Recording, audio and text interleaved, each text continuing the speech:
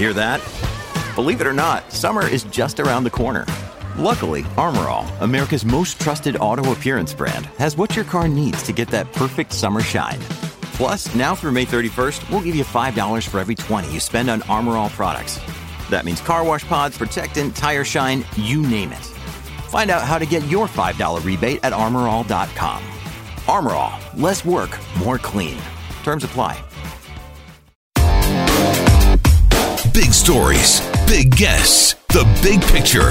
Afternoons with Rob Breckenridge. Weekdays 1230 to 3, 770 CHQR. Welcome to the podcast. I'm Rob Breckenridge. On today's episode, how savvy are Canadians when it comes to spotting fake news? A new survey has some interesting answers. Also, a look at how Canada is competing globally for tech talent. The Canadian Pediatric Society calling on governments to provide free contraception to young people. Plus, Canadians seem to love their gas guzzlers more than any other country, it turns out. There's a lot of concern about how social media might be manipulated in the upcoming federal election, or how it can be used to advance certain causes. Or the concern more specifically that there's a lot of nonsense out there, a lot of fake news out there, and are people able to see through it? Right, we can try to put the onus on Facebook and other companies to try to police what's showing up on their platforms, but ultimately, falls to individuals. That we ought to be skeptical of what we're coming across. We're not sure about the accuracy of something, that there are ways of double checking things. But do we do so? And someone sent me something on Facebook the other day, in fact. They were quite upset about it. It was ostensibly, anyway, allegedly an account of a woman in a grocery store who was wearing a full burqa, and someone was wearing a Canadian flag pin, and this woman got very upset. And how outrageous this is that somebody coming to this country wearing this fundamentalist religious garb would dare question somebody for wearing a Canadian flag pin. But where's this story coming from? As it happens, you can see where this story comes from, and it's been floating around for many years. At times, it's an American flag in the story, or the versions have it as a British flag. But there doesn't appear to be any actual incident that this story stems from. I mean, it's basically a legend. But it fits into a certain worldview. And so people see that, and they post it, or they share it, and that's how this stuff spreads. So it's not a new phenomenon, but I think certainly people have found ways of exploiting that. New survey out this week from Ipsos finds that Canadians are getting duped and are willing to admit, in some cases, that they have fallen victim to fake news. Younger Canadians are more willing, it seems, to admit that. But it also does show that Canadians do have, and there's been an increase, in fact, in Canadians' trust of news media. Joining us to talk more about all of these findings, very pleased to welcome to the program Sean Simpson, who is Vice President of Ipsos, Ipsos.com. Sean, thanks for joining us here. Welcome to the program. Great to be here. All right, well, let's talk about this survey and understanding then whether people are encountering fake news, whether they know they've encountered fake news, how people are maybe in some cases being taken in. How do you go about gauging that? Well, we've asked now for 2 years in a row whether or not people have falsely believed a news story that they subsequently found out was real.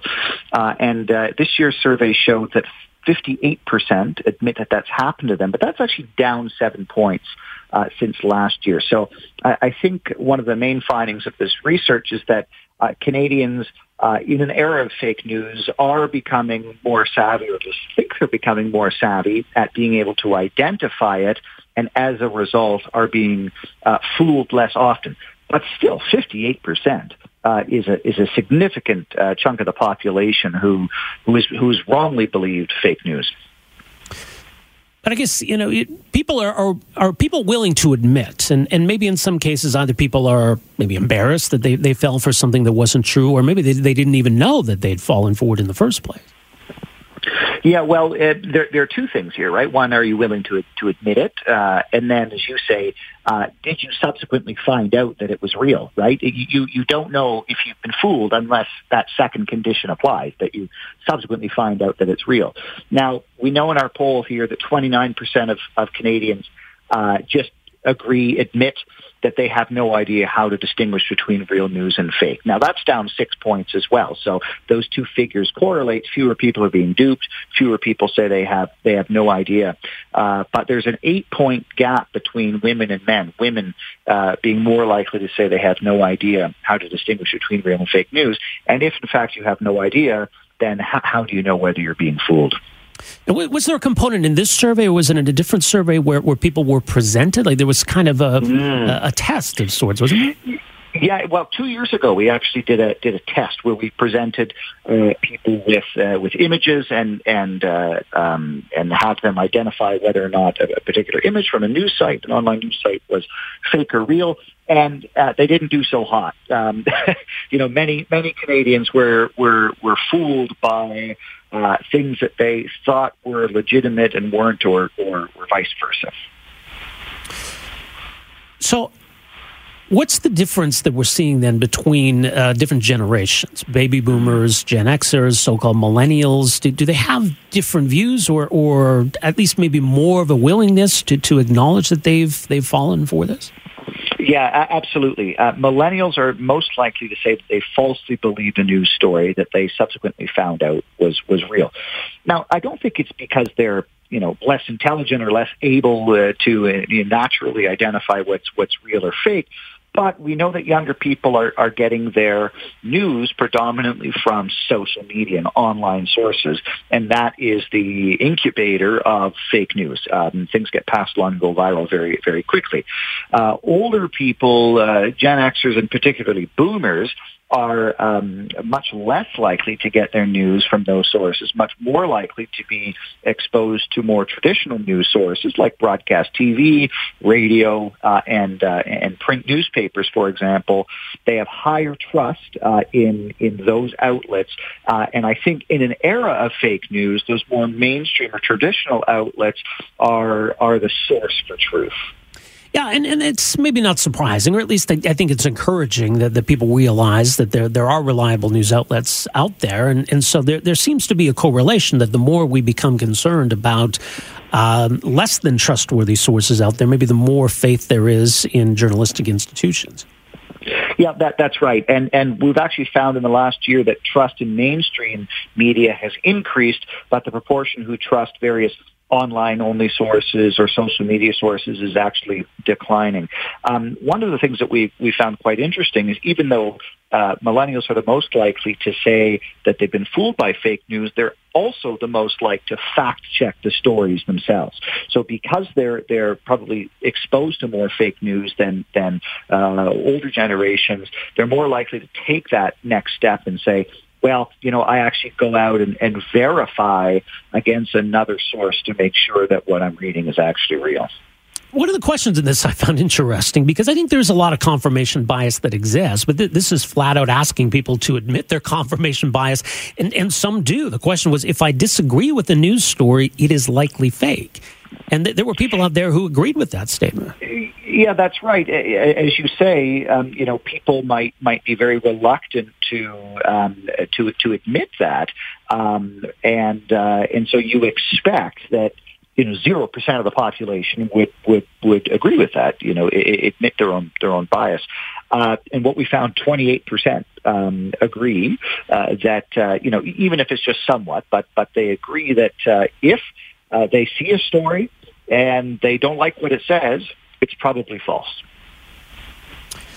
Very interesting. More at Ipsos.com. Sean, thanks so much for making some time for us here today. Really appreciate it. My pleasure. Tucked away in what was otherwise a somewhat forgettable federal budget was the decision about a program called the Global Talent Stream. Now, this was launched in 2017 as a pilot project meant to try to draw tech talent to Canada, but to also streamline the immigration process for workers in that industry. The federal budget this year made that program permanent and was certainly celebrated by many in industry. So it raises the question, I guess, of whether we're doing enough to compete globally for that tech talent. And is there an opportunity for Canada to capitalize on some of the immigration changes that are happening in the U.S.? If the U.S. is going to take a harder line, does that create an opportunity for Canada to lure tech talent here? Well, joining us to talk a bit more about how we're doing on this front, and maybe what more we need to do, very pleased to welcome to the program Irfan Raji, who's CEO of Mob Squad, of course, based right here in Calgary. An announcement that we got with much fanfare last year. Irfan, thank you for joining us here. Welcome to the program. Thank you very much, Rob. We appreciate your interest in what we're working on. Well, I think it is important because obviously this is an important industry. It's one that Canada has to compete not just against the U.S. and Silicon Valley in particular, but globally. In a broad sense, Irfan, what's your sense of how well positioned Canada is? So I'd say overall, I think we're very well positioned, especially with respect to the United States right now. You know, being a Canadian citizen is very attractive to people that are technology workers in the United States. And we're finding right now with some of the changes that are coming through with the H-1B lottery and some of the process changes that are happening that many people are being denied visas. And so these are people that have been educated often in the United States, have worked in Silicon Valley for 3 or 4 or 5 years, and are being asked to go back home to China or Brazil or Russia, but would look at Calgary as an alternative. And so we're in the U.S. picking up talent that's highly trained, that's interested in staying in North America. And I think because of the global talent stream, that's actually been made possible. You know, when it takes 3 or 4 or 6 or 10 months to get a work permit or get a permanent residency card, you know, the ability to move to Canada is more difficult. When you think about people being denied their visa renewals, they need to leave the U.S. in 30 or 60 days.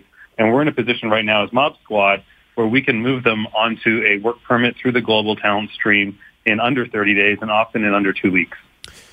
So the decision then to make that permanent, how important was that? Well, it's pretty critical for Canada to compete globally in terms of this program being something that people would put into their consideration set. When it was something that was just a pilot, it was hard for people to take it seriously because they didn't know if this was something that they should be considering, you know, when their visa was to get renewed. And remember, most of these visas last for 3 years, and so it's not an urgent thing for many people. But now that they know it is a permanent program, we've become, for many of these folks, potentially their preferred option instead of renewing their visa when they come due. So where's this tech talent coming from? It's coming from around the world. I mean, there's a shortage of tech talent globally. But if you were to look at in Canada and in the United States, if you were to look at the H-1B visa, the Genius visa program, which admits 85,000 people into technology jobs into the U.S. every year, they're coming from places like India and China and Brazil, often Eastern Europe, Russia, Ukraine. Similar to where talent's coming to Canada from to work in technology, but it's really a global pool of talent. In terms of growing the tech industry from within and having our universities churning out that kind of talent, does that go hand in hand with developing the industry, or do we need to be doing more on the development side here in Canada? It's an and, not an or, mm-hmm. And so absolutely, it's doing. It's helping us build our industry here because what we're doing is we're trying to find people that have got the experience and the training in some of the best markets in the world, namely Silicon Valley, and bringing them to Calgary to act as mentors to people that are, you know, younger in our industry here that are fresh graduates of the University of Calgary. And if we can bring those two things together, that's how we're going to diversify the economy, by bringing leaders in that can help us immediately reshape our economy in Calgary today, but also then helping them push training in our universities and college systems such that we can take workers that might have otherwise, or students that might have otherwise done other jobs, and make them technology workers instead. Well, and you travel to Silicon Valley. You bring that message with you. What is that message? What are you telling folks in Silicon Valley? It's a couple things that we're sharing. I think that, you know, Canada is a fantastic place to make roots and to be a citizen. In the United States, for most of these employees that are coming from abroad, they're on a visa treadmill. They're often on visas for 10 or 15 or 20 years. If you come to work for Mob Squad, you get the same high-quality Silicon Valley work because we port the Silicon Valley job to Calgary, but we get to make you a Canadian citizen in under 4 years. And so that's very appealing to people. And quality of life is appealing to people. You know, the folks at Calgary Economic Development have been super helpful to us in terms of promoting Calgary as a livable city, a city with very low cost of living, a city where you can buy a home, a city where your kids can go to a great school, where there's public health care.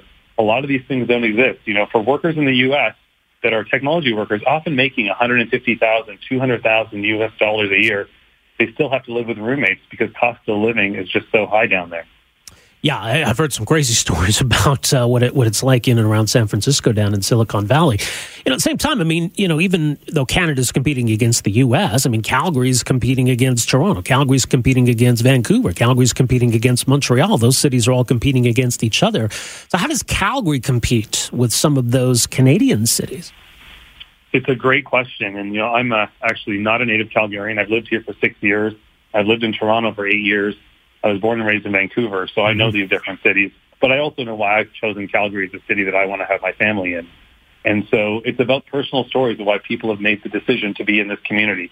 And the things that we're doing as a community to build this city, what council did by increasing public spending on the arts to say this is a city that has culture. This is a city that has, great outdoors. This is a city that has great schools.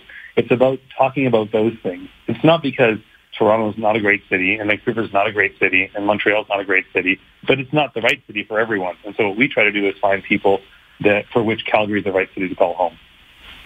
So that's part of the message, right? It's about that livability. It's not just to say that, companies A, B, and C have all set up shop in Calgary. You should too. It's about selling the city.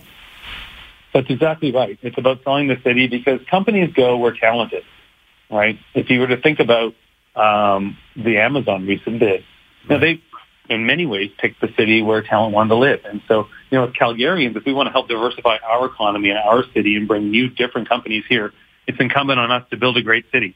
It's incumbent on us to have, great culture, to have great sports teams, to have things to do on the weekends, to have a city where it's truly community-oriented. I think we have these things, and it's about public investments and making those things happen. It's not about building just roads. It's about building infrastructure. At Evernorth Health Services, we believe costs shouldn't get in the way of life-changing care, and we're doing everything in our power to make it possible. Behavioral health solutions that also keep your projections at their best? It's possible. Pharmacy benefits that benefit your bottom line? It's possible. Complex specialty care that cares about your ROI? It's possible. Because we're already doing it. All while saving businesses billions. That's Wonder made possible. Learn more at evernorth.com/wonder. Sure that people want to enjoy. All right. Well, more at mobsquad.io. Irfan, thank you so much for joining us here today. Really appreciate this. Thank you very much. Have a great day. You too. That is Irfan Raji. He is CEO of Mob Squad, based right here in Calgary. Well, it's interesting. The March for Life, of course, was yesterday. The question of abortion was in the news this week. But I think regardless of what side of that debate one is on, that we all have a vested interest in reducing the number of unplanned pregnancies each year. So how do we do that? In particular, among young people, we don't want the number of teen pregnancies to be going up. Certainly, we don't want young people to be dealing with sexually transmitted diseases and infections. So we got a vested interest in trying to prevent all of these things. So what is the most effective way of doing so? The Canadian Pediatric Society releasing a new position statement this week, calling for confidential access to contraceptives in order to minimize the personal financial cost of unintended pregnancies. In other words, for Canadians 25 and under, the contraceptives should be widely available and available at no cost. So, what kind of a price tag does that entail? Who should foot the bill for that? Why does society have a vested interest in encouraging this? Joining us to talk more about it, very pleased to welcome to the program Dr. Josie Melio, adolescent health specialist in Montreal, author of the CPS position statement on this issue. Dr. Melio, thank you for joining us here. Welcome to the program. It's my pleasure. Thank you. All right. Well, let's talk about why we need to look at the issue in these terms and why it's important then for access to contraception to be improved in Canada. We have a system in Canada where the medical care is provided under the healthcare plans, which is sensational because, for example, in the U.S., they struggle with that as well. But once you have the medical care, get a prescription, and you still have to get the contraceptive. For many people, that's not a problem, but for some, it's a real challenge. We run into it all the time where we're having to try to help kids figure out how to get their contraceptive of choice covered.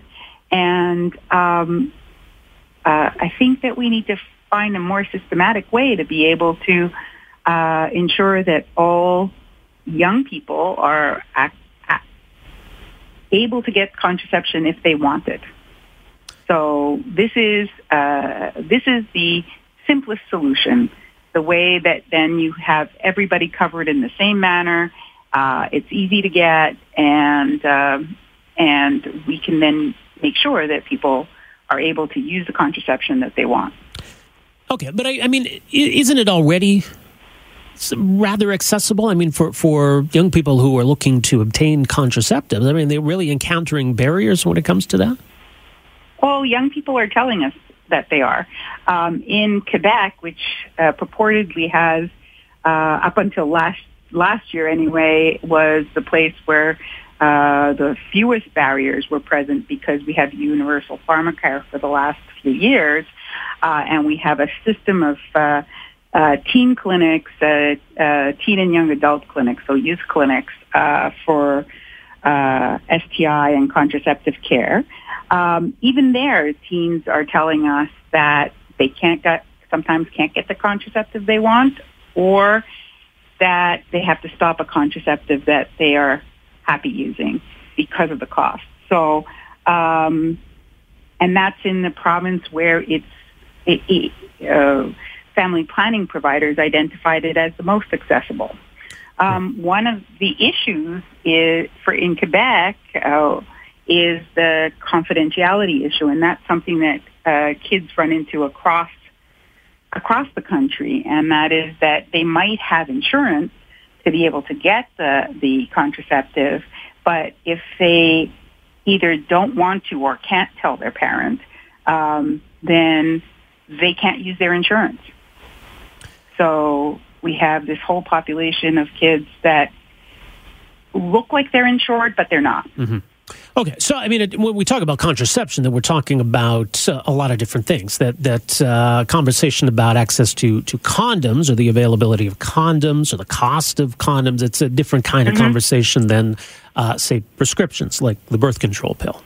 Yeah, and a different conversation, for example, than access to the IUD, which is IUD and the IUS, which is the hormonal IUD, and those are identified as the most effective means of contraception. We tell kids that this is the most effective means to prevent pregnancy, and then we get to the point of trying to figure out how to get it, and they can't pay for it. Mm-hmm. And so now we've just told them this is the most reliable method. Oh, okay, well, how about we use a pill? Right. So we want to close that gap, and we want to make sure that every kid that doesn't want to be pregnant is able to not be pregnant and have the best life trajectory possible, because for them, but also for society. Because at the end of the day, there are costs that we incur as a society as well because of those early pregnancies. Right. Now, teen pregnancy rates in Canada peaked, 25, 30 years ago. So we've been making progress, but... Yes. Right? That's not to say, though, that there isn't still work to do. Right. That's exactly right. So we shouldn't rest on our laurels. The teen pregnancy rate is slowly going down, and that's a good thing. But we still are running into kids having these problems, accessing contraceptives. And I think when practitioners say that kids don't have problems accessing contraceptives, it's because they're not asking, or they happen to practice in an area that has, there are some places that have ways to get contraceptives to the kids, but I have to tell you, one of the things that it's very different when you're actually in practice, because there's a lot of stuff that we are told as physicians that doesn't actually happen in practice. So it's more complicated for kids than we think it is. Mm-hmm. But, okay, you use the word kids. We're talking about, at least this position paper, as I understand it, is talking about young people, which is defined as under 25. A 25-year-old is in a much different kind of life position than say, a 17-year-old. Yes, that's true. Although we have, and the reason that we took that we extended it to 25 was partly in recognition that there's a large group of young people who are still dependents and going to school, and many of the insurance companies cover young people until age 25. And therefore, those people are still facing that issue with confidentiality. All right. So is the call here then for provincial health coverage to extend to these contraceptive products? Yes. Well, that's the simplest. It is the simplest solution. It's the solution that we propose because it's mechanically simple and because it would put governments in a position to be able to negotiate better rates for all of these contraceptives. One of the things that has been discussed in the whole pharmacare question has been the fact that because each province regulates their own medications, and so you're talking about much smaller numbers, and only certain ones are covered by the government, and so the government really has very little leverage to be able to force better or negotiate better rates. Mm-hmm. And by having a universal coverage for the contraceptives, they would be able to step up to the plate with the pharmaceutical companies and negotiate a better rate than they're getting now. All right, but there would obviously be a cost involved in this, and I think absolutely right around 157 million would be a national. Is that a per year national figure? It is a national figure, but it's a figure that has been calculated for all adult women to be covered. Oh, I see. Okay. And the 320 million also, so the 320 million in savings also for all adult women. So we were not in a position to do the economic analysis for adolescents. We threw around a few estimates, but really an economic analysis is well beyond our ken, and so but you can see that even if you cover all adult women, you're saving money. It's got to be a savings if you're doing it just for adolescents. Right. And so a smaller cost, but also smaller savings. But you still maintain that the research indicating that there is potentially a twofold return in savings as a result of this kind of preventative approach. You think that still applies here? Yes, and further to that, we're talking about the immediate savings. In other words, the savings that come from right up to those pregnancies either end in abortion or birth, and if you calculate it just to either the abortion or birth and not beyond that, because you have to remember that especially after a birth, there are also other costs that are incurred. So in places where they've done the economic analysis that for a teen birth, they're seeing 7-to-1 return on every dollar spent on contraception. Right, and it's an important point. I guess not only that we reduce the number of unwanted pregnancies, we're obviously then reducing the number of abortions. Yes.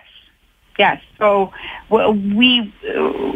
that's the whole point. Is that all of unwanted pregnancies would be reduced, and we recognize that there are other factors that contribute to this, but this is an important one. It's been identified by family planning practitioners across the country as the single most important determinant, not just for kids, but for adults. All right. Well, people can read more, cps.ca. Dr. D'Amelio, thank you so much for joining us here this afternoon. Appreciate it. It was my pleasure. All right, take care. Dr. Josie D'Amelio is adolescent health specialist in Montreal, author of the position statement released this week by the Canadian Pediatric Society, cps.ca. Well, certainly if you look back over the last 15, 20, 25 years, vehicles are a lot more fuel efficient. But it appears, at least here in Canada, we've kind of stalled, as it were.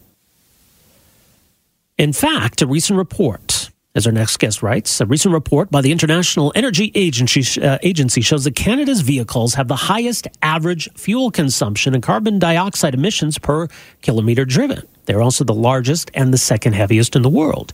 In short, Canadian vehicles are big, heavy, and guzzle a lot of gasoline. So why would that be? Why is it that we edge out even the United States on that question? Is it because Canada's cold?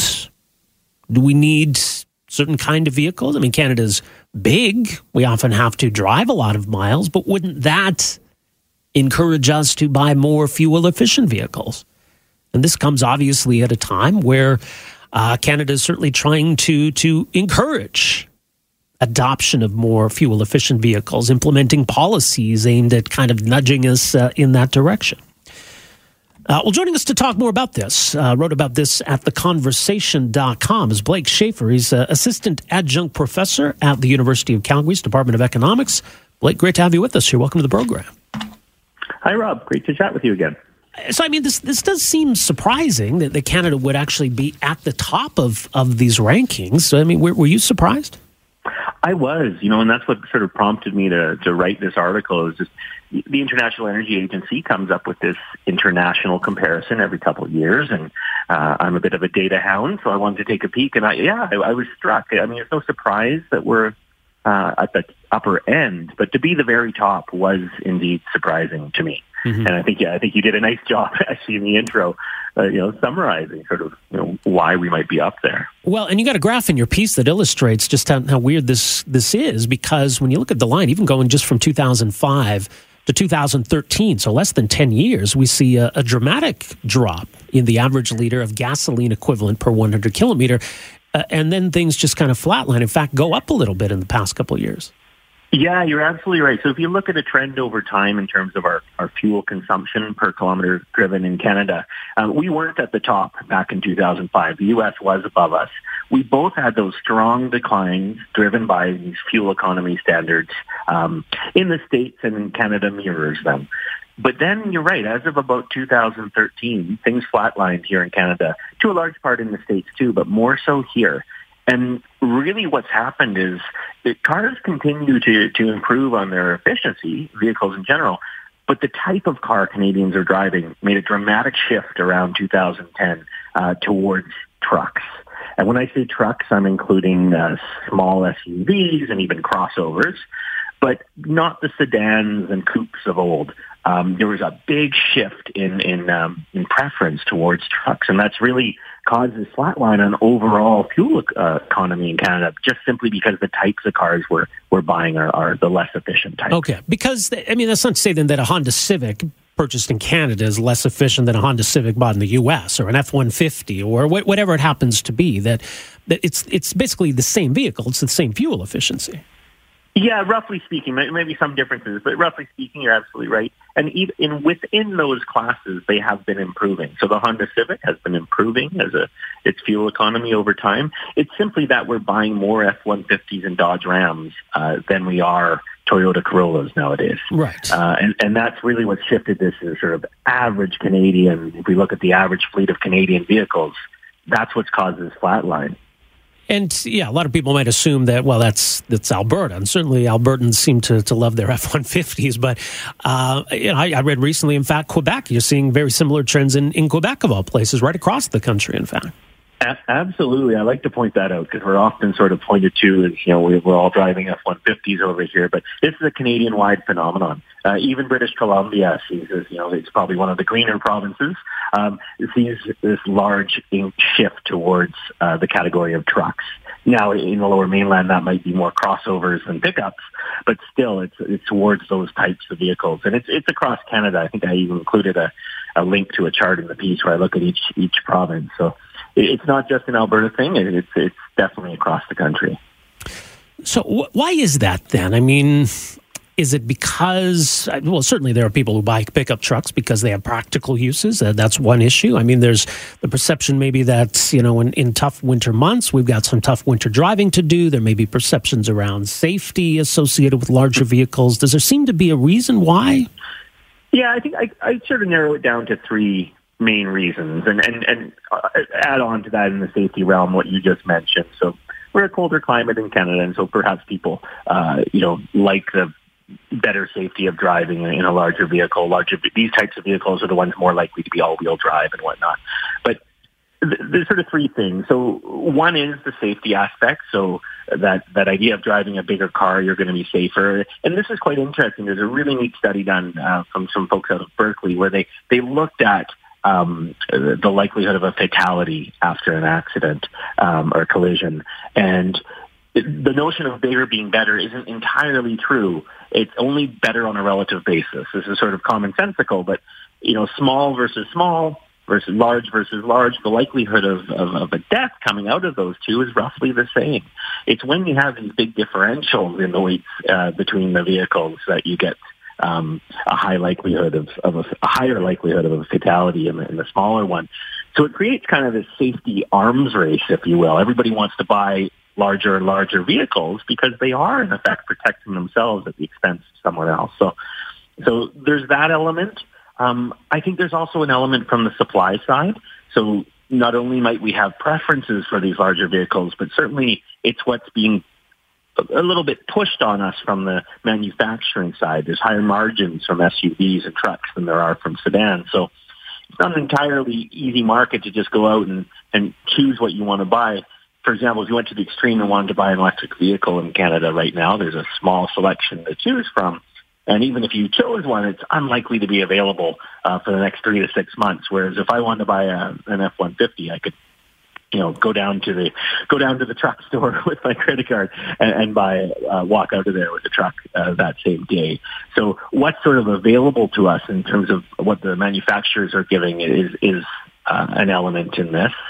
But I think, first and foremost, the biggest reason why Canada stands out and with the U.S. versus the rest of the world just simply comes down to what it costs to drive a less fuel-efficient car.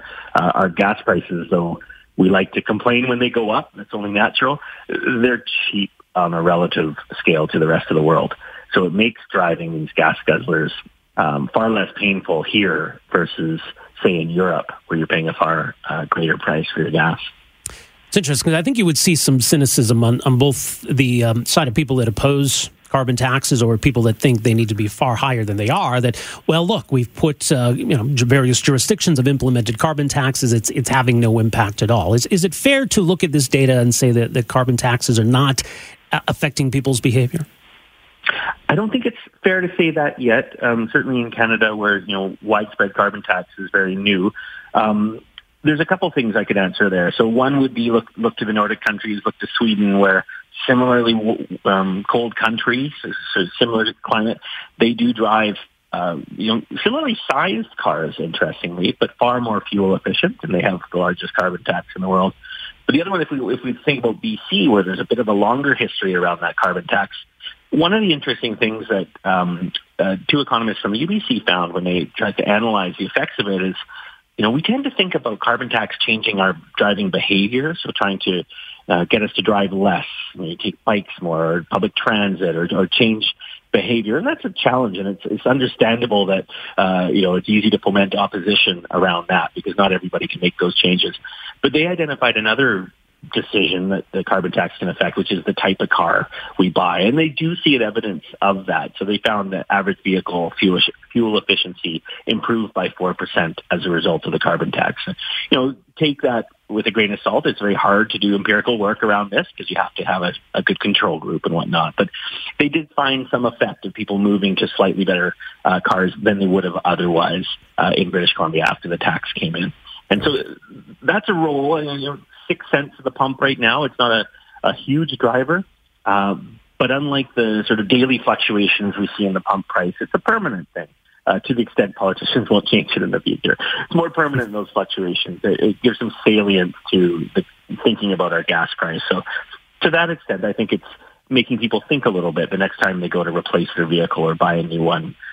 They might think a little bit more about the fuel efficiency of the car. Yeah, very interesting. All right, more at theconversation.com. Your piece is posted there. Blake, thank you so much for joining us here today. Really appreciate it.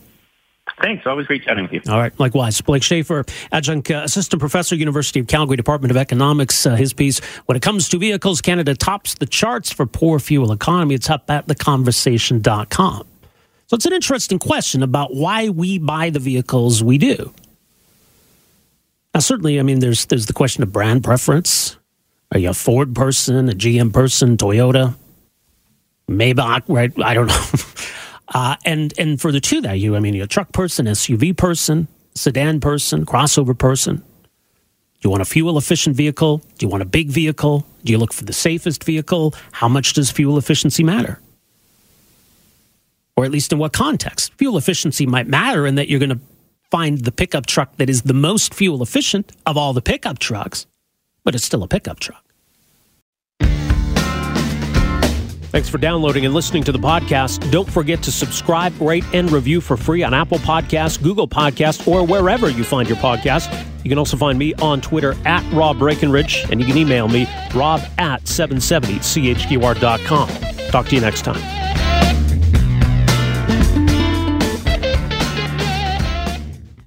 Afternoons with Rob Breckenridge, starting at 12:30 on News Talk 770 Calgary.